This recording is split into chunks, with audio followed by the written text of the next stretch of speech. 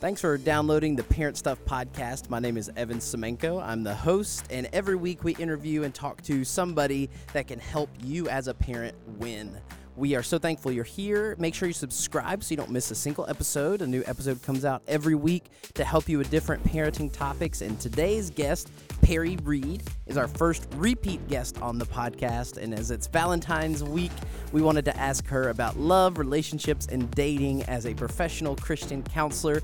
When should your kids start dating? How old? When do you talk about sex with your kids? All kinds of good stuff that we hope will encourage and help you today to deal with this difficult topic a lot of times on the Parent Stuff podcast. So check out this conversation with Perry Reed. All right, thanks for tuning into this episode of the Parent Stuff podcast. Perry, I believe you are our first repeat guest. Well, that is awesome. Have you back again? That's right, Perry Reed. Introduce yourself in case they missed the first episode you were on. Let us know a little bit about you, and things have changed since the last time you were on. You are right. So, yes, I am Perry Gilbert Reed. I'm married to the wonderful Brian Reed, and I am an LPC as well as a registered play therapist. I'm also a certified EMDR provider, and things have changed. So, I have started my own practice. I have a partner with me, and we're under Shreveport Counseling Restoration Center, and we're a faith-based counseling center. My partner works a lot with what they would call, are sex addicts, as well as betrayal trauma. She works with teens up at Whitney Voss, and then myself, I work with the babies, as well as adults, but, I love my babies.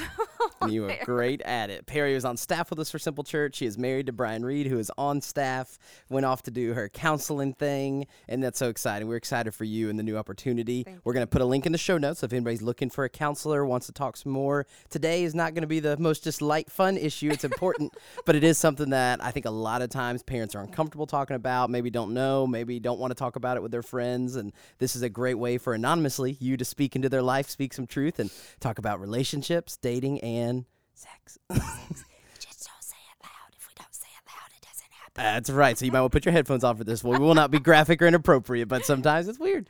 It's hard to talk about. Absolutely. Right? And so we are glad you're here to talk about it. Thank you. And I'm going to defer to the expert, Perry, and you. We're trying to help parents, and somebody might have downloaded this podcast and immediately looked at the title or what we're going to talk about and like, I don't know if my kids are ready for that yet. And let's just start with that. So what age do you think you should start talking to your kids about these kinds of issues? I'm so glad you asked that question. The sooner the better. The research shows that, and I think, let me back up the bus here. I think for us, based on what you said, I don't know if they're ready or yet. I think that is a hindrance within our spirit just because we love our baby's innocence, right? So we don't want them to know about these things. However, research has shown that when we talk about it early, we normalize it. And that's the one thing we want to happen. We want them to come to us with those questions versus their friends, versus the internet, versus the playground huddle, And so the sooner you talk about it, the better. We think we'll give them the idea of sex if we talk about it. But really what we're doing is we're saying, hey, this is a normal part of life. If you have any questions, you are welcome to talk to me. That's really what we're communicating to them when we allow that topic to be discussed. Yeah, and like most things, it comes down to communication, right? And we're going to give some tips, so stay tuned for things to talk about, books to read, ways to help parents that give you those words, because it is awkward, it is weird. It is. And in my own life, so I have a 5-year-old and a 2-year-old, and so for us, before Nora started kindergarten this year in August, we sat down with her and talked about not anybody ever touching you inappropriately. It's the world we live in. We didn't make it a huge deal, but we just said, hey, if this ever happens, we want you to tell us, tell a teacher. It's not okay to be alone with somebody else at school. It's not okay for anybody to touch you in these places. And she went about her day. I mean, it's not something to her, but we at least tried to have that conversation or trying to figure it out so she's aware, and sadly, it's the world we live in. And that's one small piece of a much bigger puzzle, but it is something that it's like, man, that sticks out for me and Mallory because it was, dramatic's a big word. It's dramatic to say that, but it is. It's like we have to prepare our 5-year-old innocent little kindergartner to go into the world to be able to talk about these things and having those hard conversations, as well as trying to encourage and instill a positive view of relationships and dating and marriage eventually and all kinds of stuff at 5. Like, she's working on her letters, but it is something that I think most of the time, in my opinion, as a student pastor, talking to parents in crisis, right? They normally come in crisis. They never had the conversation, and their kid's in middle school now. Most of the time is what I was dealing with. And all of a sudden, it's like you said, they're turning to other sources. They're curious, and parents don't know how to, don't want to, can't deal with it. And you've got some ways to help with that today. So thanks for being here to talk about it. Absolutely. And, the one thing you said there, that there are some who wait until later. And let's just be real. I mean, I could speak from my own life. My mama had that conversation with me at 24. I did not know that. On there. And so for us, if we were never taught to normalize sex as an adult, then, as a child, then we're going off of what we know, and it doesn't feel right. We shouldn't have to be. Reality is we shouldn't have to tell our children about this, but we do live in a world where we do have to clarify it. And so allowing, again, that conversation to be normalized just allows them to come to you later. And the one thing we want to make sure of is that if we don't talk to them, they're going to hear it from someone else. They're going to learn someone else's values.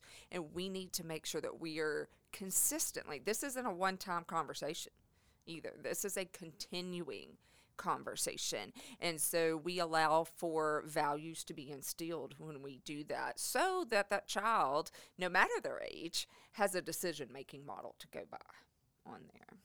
It's complicated.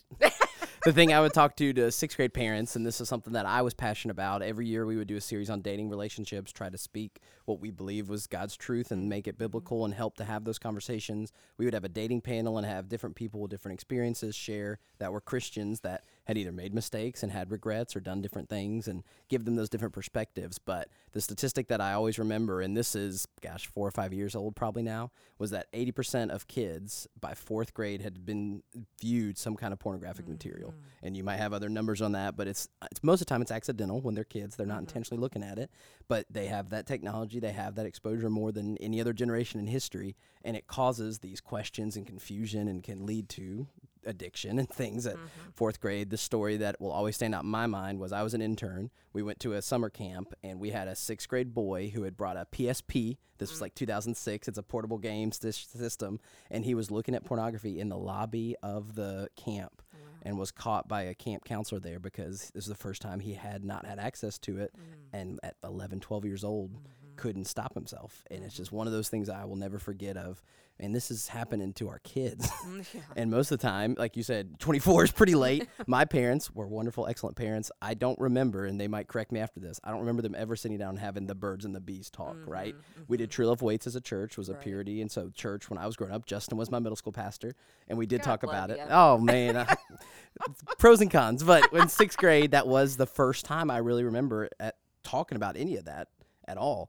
And so I know everybody's experience is different, but what would you recommend as a counselor, as somebody that's looking into this, maybe just like in the elementary age and maybe into the middle school age? What is something that they should do? What's a step that maybe a parent could take in those phases? Absolutely. I did a talk at a church, and it's called Let's Have the Talk, and you have reminded me that I did that PowerPoint. That's right. And so I will actually at some point in time today put that on our website, Shreveport Counseling and Restoration Center's website. Great. And parents can download it. And they're listening to this a week from now, so it'll already be on there. Okay, yeah, it'll already be on there. So the one thing that I did in this PowerPoint is I listed the things that you talk about at each developmental stage. Believe it or not, 2 years old is not too early to talk about it. 2 years old, you know, there is a center of the brain, and this is why pornography becomes so addicting, is that it's our oxytocin center, and that is what we call the cuddle hormone. So when those chemicals are released, it feels good, right? So if pornography is watched, it feels good, no matter what kind of pornography it is. And so that's why it becomes what am I trying to say? Addicting, because why wouldn't we want something that feels good?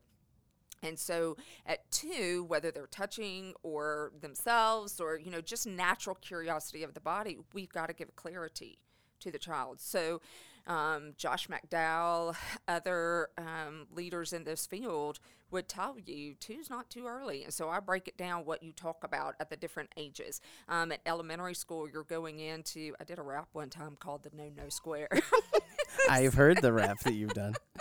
So you want to talk about that no square, but you want to use appropriate language. You use correct terms, because if a child is touched and you are not using incorrect terms, and then the child conveys their language that they know to a person in authority, that person's going, I don't know what that is. And so that's why we want to use proper language, proper, terms for our body parts, so that if a child is touched and they say, that person touched me in my vagina, okay, great, we all know what that is. And it's not a ho-ho. Okay, well, what's a ho-ho? And it's not confusing to the authority figure as well. It's distinct language that they know. So every age, now when you get into your middle school, high school age, of course, you're going into deeper detail. I call these car conversations. Stick them in the back, just drive down the road, go to Sonic, get you ice cream, and have the whole conversation without looking at each other, because nobody wants to have that conversation while looking at each other. So yeah, it can be real uncomfortable. I think a lot of times we go into it as adults feeling way more uncomfortable than the child, because either it wasn't modeled for us, we don't even know what we're talking about, or or at least how to have that conversation. But doing something like that, where the child is like, I can't believe we're having this conversation, but thank God I don't have to look at you while we're having it, can help on there. So again, all ages is fine to talk about it, but at 2. And Josh McDowell has a quote that if they're coming and asking you about sex, it's too late to have the talk. That's convicting. Mm-hmm. That's tough. So, on there. So, all of it, all ages is important. Absolutely. Oh, that's good. And so we're in Valentine's season.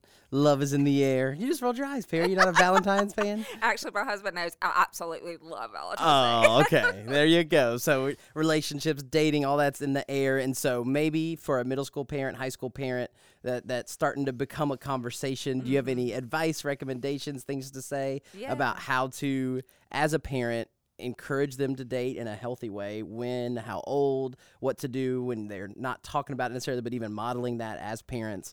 Give us a little nutshell of dating when your kids get old enough. Nutshell, I shall. So the first thing, and you use the term model it, kids will learn how to love from you. So be careful what you model. If the love in your home is we don't talk about it, you know what? They're not going to talk about it.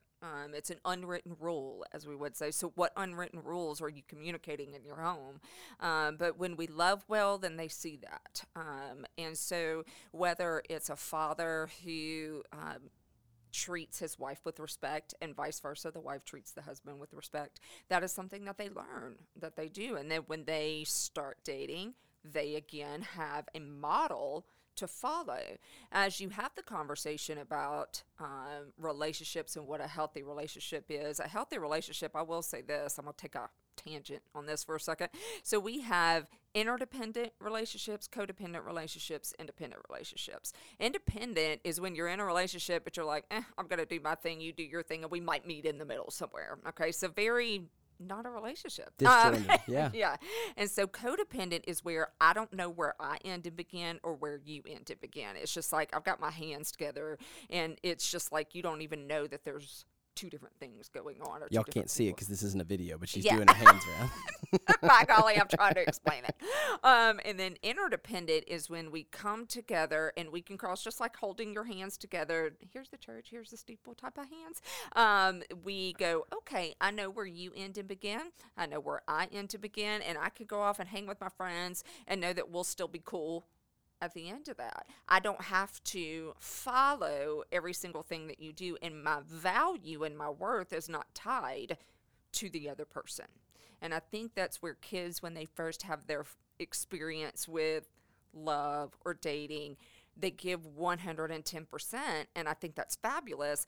But we also have to know this is a partnership in a relationship at all times, and I can't lose myself and allow you to become the determiner of who I am.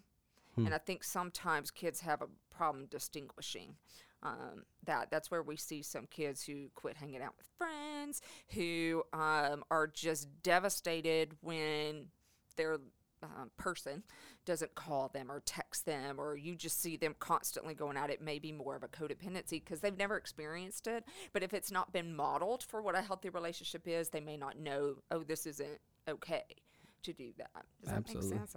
No, that's great. No, and I think, again, the silly example that comes to my mind as a youth pastor was Twilight. Oh my gosh, out. Yes. I know you were against it. Codependency at its finest. You see it in movies. It's one of the most popular best-selling movies, and it was an unhealthy relationship, right? Besides being a vampire and a werewolf. But yeah. Well, and if anybody wants to read my thesis, my 72-page thesis, I did that on Twilight. I remember you being involved. That's why I would bring that up. I couldn't remember exactly what it was, but I knew you were very into that at the time. I did. Not a good example. It was so unhealthy. It's so funny because when I had to defend my thesis, I was like, y'all, these people are jacked up in this thing. That's not a healthy view of a relationship. But that's probably where most teenagers see it, is in movies and pop culture and TV shows. And they're getting all that input, but nothing from a parent or very little. And then we expect them to remember the one time we talked about it as a parent versus all the things they see in culture and all the other things. Exactly. So, Perry, I'm going to put you on the spot. Okay. Every parent listening at some point is going to say, how old is it okay for my kid to date? And I want you to be able to say right now definitively forever that every situation is exactly the same, and this is the age they should date, so it's easier for parents. Yeah, that's not going to happen. So what would you say if a parent asked you, how old is it okay for my kids to go on one-on-one real dates? One-on-one real dates. I think that what you have to look at is the emotional maturity of the child. And so we have 4 ages to us. We have a cognitive age, a social age, developmental age, and then an emotional age. So I could be 15 years old, but if I've had a lot of trauma in my life and I'm still 10, we got to look at, in my emotional state, that part of it.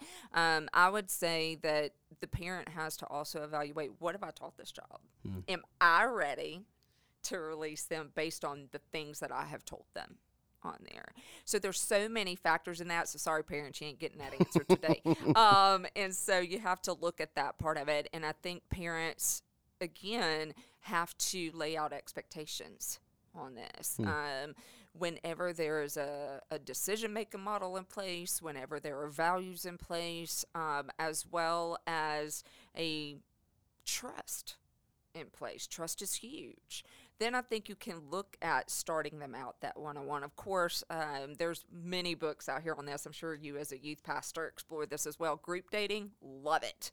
Always been in group. There's accountability there and that kind of thing. But at the end of the day, can your child be responsible in a one-on-one type situation? Again, have you been able to explain a decision-making model and prepared your child for one-on-one dating? That's harder. That's a lot harder than Perry said you can't date till you're 18. Perry said you can't date till you're 25 because the brain's not fully formed. So, Oh, man. Good luck, guys. And I got married before I was 25, so I don't know what that says, but... So when we go back to that just real quick, if the opposite's true, if a parent says, seriously, like, I don't want my kid to date at all until they're in college, would you say that is too far? Is there a balance there? Sure. So I think the parent then has to look at what is going on inside of me. That you keep turning around on the parent, Perry. It's about the kid. I don't want to deal with me. I want to deal with my kids' issues. Oh, such a sweet thought, Evan. Not how it works. But yeah, I think the parent has to look at what's going on inside of me that I don't feel that I can let them date until they're 18.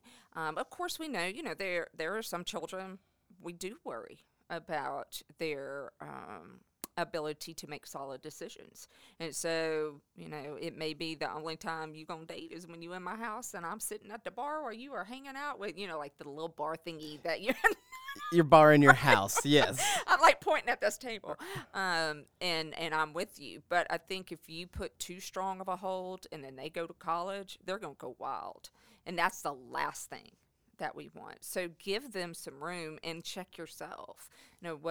What's happening inside of me? Is there a fear that has risen? Is there a trigger for when my child dates that I worry so much and all of those things. So we have to make sure that we don't come into just these rigid rules, because then again, what's the unwritten rule that we're telling the child on there? And we have to explore that in a sense. Are we communicating without saying anything? Dating's not safe. That sex isn't safe. Okay, well, what's going to happen when they do get married? How will that be a healthy relationship then, if that has been what has been communicated all throughout their upbringing? So we have to we're going to normalize something in our home, but we get to choose what that normalization is. That's good. Thank you. So going along with that, sorry, you got me all thinking about this now. So you're talking about having those conversations. You're talking about trying to prepare them. You're talking about modeling that.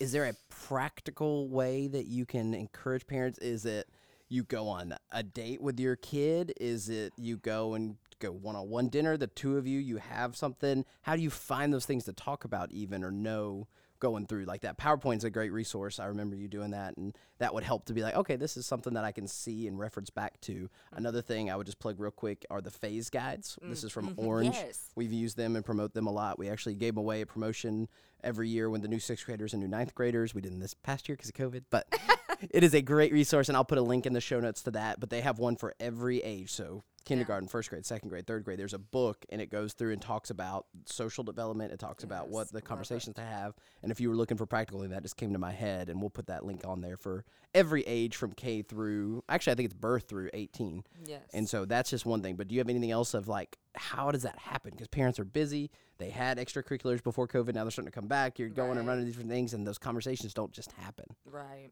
So, number one, you give a great example there of having a date. What better way to show how to date than to date your child? Daddy going out with daughter, or son going out with mom, and just knowing how to even navigate those processes. I think understanding, as a faith-based leadership is going, okay, what does God say about it? If you were to touch a young girl inappropriately, is that honoring? Is that obeying 1 Corinthians 13? And so it's not to shame them. We do not shame our children when we make mistakes. That is not the goal. The goal is to go, when the child is by themselves, no matter their age, to go, okay, what have I learned? Because it's going to come out one way or another, right? So we help them develop their conscience. The Holy Spirit helps them to develop those things. So being able to go back, okay, what would God say about this? What would, if my parent find out about this, what they gonna do? Again, just being able for the child when they're by themselves to go, this doesn't feel right, and I don't think I want to do this. And how do we do that? We do that by dating our kids. We do that by talking about it continually. We do that by modeling it. And there are some great books out there that give you that detailed history. We have a giveaway on our Shreveport Counseling and Restoration Center Facebook page, and it's got 2 books. One is for how to talk to your kids about sex at a younger age, and then one for more the teen realm. And they have some good, just practical ways to prepare your child for dating and for those relationships and the practical steps that can go along with that. So we are going to post that. We'll put it in the show notes to make a link. Go like their page, and that is also a great way to reach out to you guys if they're interested in counseling. One thing I like to talk to you about, because I really don't know, and it's also subjective, is when do you feel like somebody should go see a counselor? When should they bring their kid to a counselor? How do you know those things of, my kid did this, but it's not that unusual, or I don't know if they're bad, or they're all these different things that the fear of going to counseling. What would you say is something that this would be when you take your kid to counseling, or this is when you need to go to counseling about your kid? Yeah. So one of the things we want to look at too is when there's an abnormal behavior beyond their normal behavior. So the baseline is the child, right? So when we start to see certain behaviors maybe that are exasperated, or something that's just out of the norm for our kid, especially in the realm of sex, are they touching themselves places that just like, and making statements that aren't right, something's off. And I'm just going to be real with you. If you're worried about it, go see a counselor. The counselor will help you go, this is developmentally appropriate, and this is how you can set boundaries around it. So I'm going to use a big word here.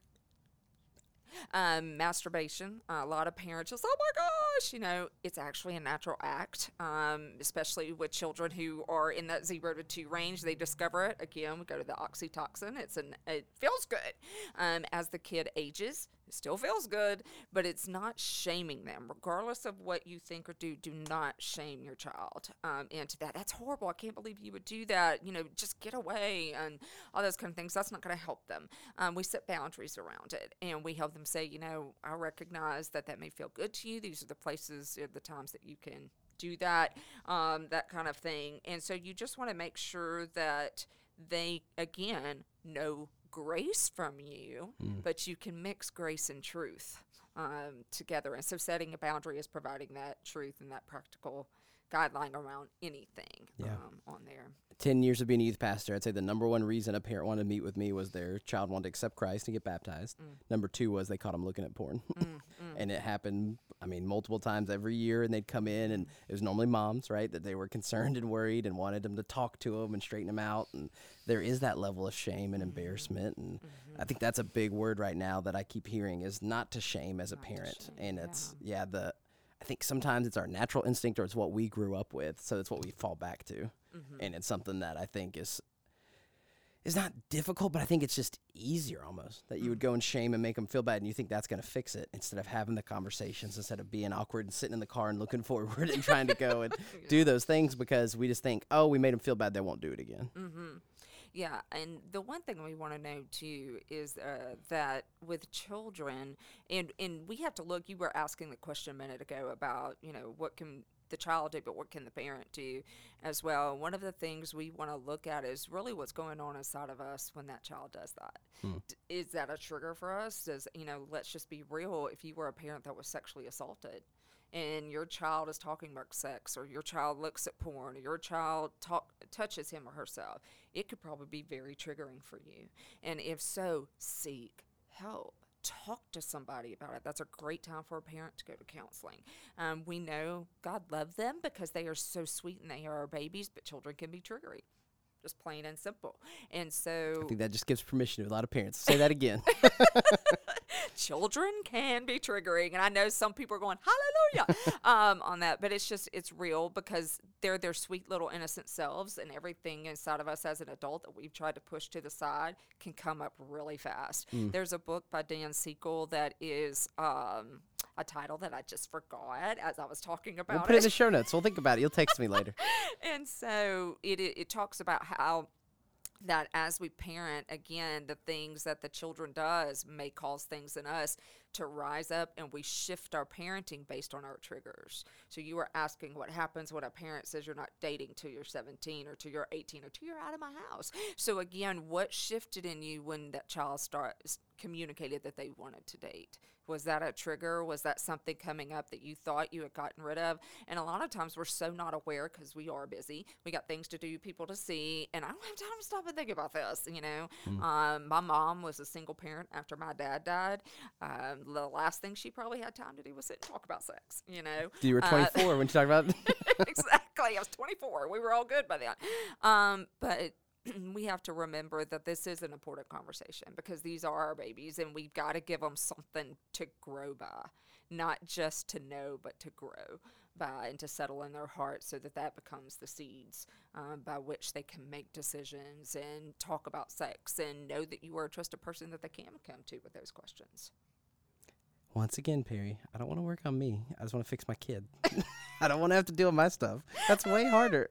Sucks to be you. It does. It does sometimes, actually. Thank you. But in all seriousness, I have been going to counseling. That's awesome. My wife's been going to counseling. We, the church staff, they offer it for us, and we are all trying to be healthier, to be better about that and figure it out, because it is complicated.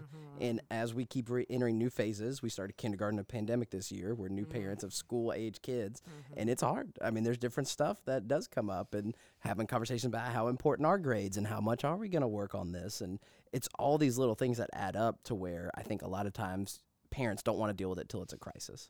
And that's why I'm so thankful you came to talk today, and hopefully this encouraged you as a parent that you can do it, that there is help, and that if you do want to be involved and get into counseling, if you want your child to be into counseling, Simple Church will help pay for some of that. We do refer. We would love to partner you with Perry and to talk to another agency, Clint Davis, that we can try to help get to and be able to try to help you to find a Christian-based counselor to be able to talk and do that. And we as a Simple Church believe in that. We want to help to take that step. And this conversation today probably is not one you're having with your friends when you're going out and like, hey, let's talk about how we're going to talk about our kids and sex. But having a life group, another plug for that. You were a Yeah. life group coordinator. We have Yeah. a young parents life group that we did meet with pre-pandemic and try to figure out. But even for your students being in a life group, that having another life group leader that's a younger person typically as a college age or a young adult that's invested in those middle school and high school age kids, or even other parents that will speak into their life and be able to do that is a big deal.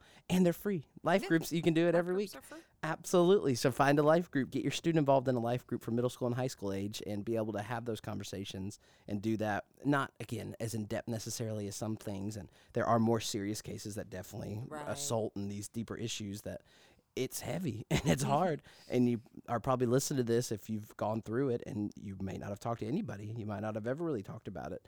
And it brings something up, trigger is a good word, that you would need to go and talk and help, because the best thing for your kids is for you to be healthy as a parent. Absolutely. And that's one thing I do want to mention is understand this. Coming to counseling doesn't mean anything's wrong with you. I think sometimes we go, oh my gosh, if I have to go talk to somebody, I'm broken some way. I mean, we're all broken people because we live in a fallen world. Yeah. But, God has made us whole. So just understand this. Counseling is not about fixing you.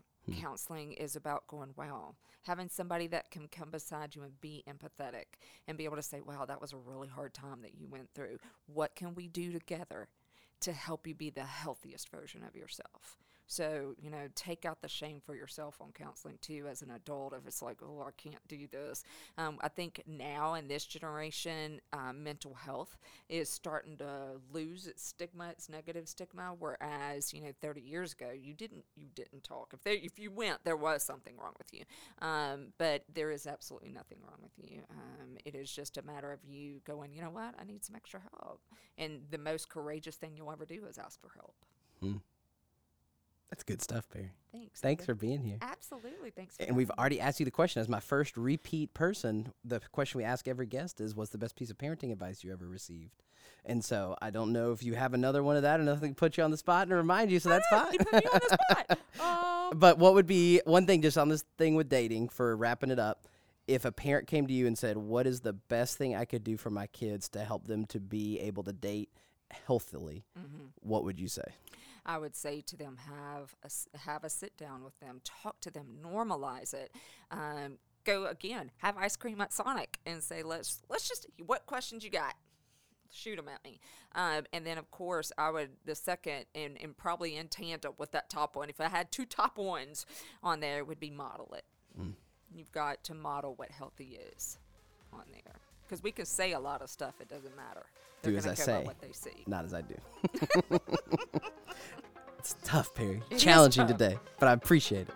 Absolutely. Thanks for being here. You're welcome. And Thanks we're for going to having get that PowerPoint up so you can Yes. go and check it out. Say one more time the name of the website, and we'll go and be able to put it on the show notes so you can find it on there. Sure. Oh, that'd be great. Yeah. Shreveport Counseling and Restoration Center.com. So we're on Facebook. We'd love to have you. And, of course, we do have a website as well. So like us. Do all Enter to win the things. giveaway. Exactly. Awesome. Thanks, Perry. Thank you, Evan. Thank you for listening to that. Make sure you check out the show notes for all the recommendations from Perry that we can help you to find those resources to continue to find out about this. And if you would like to get in touch with Perry, make sure you check her out in the show notes. Her new counseling organization will be something that could help you and your family. And if you'd like to talk about Simple Church helping you get into counseling, email me, Evan, EVAN, at thesimplechurch.tv. And we would love to get you connected with that. Thank you for listening. Leave a 5-star review wherever you're listening to this podcast. It helps other people to find it and makes it easier to search. And again, make sure you download and subscribe so that way every week you get the new episode. We appreciate you listening. Have a great day.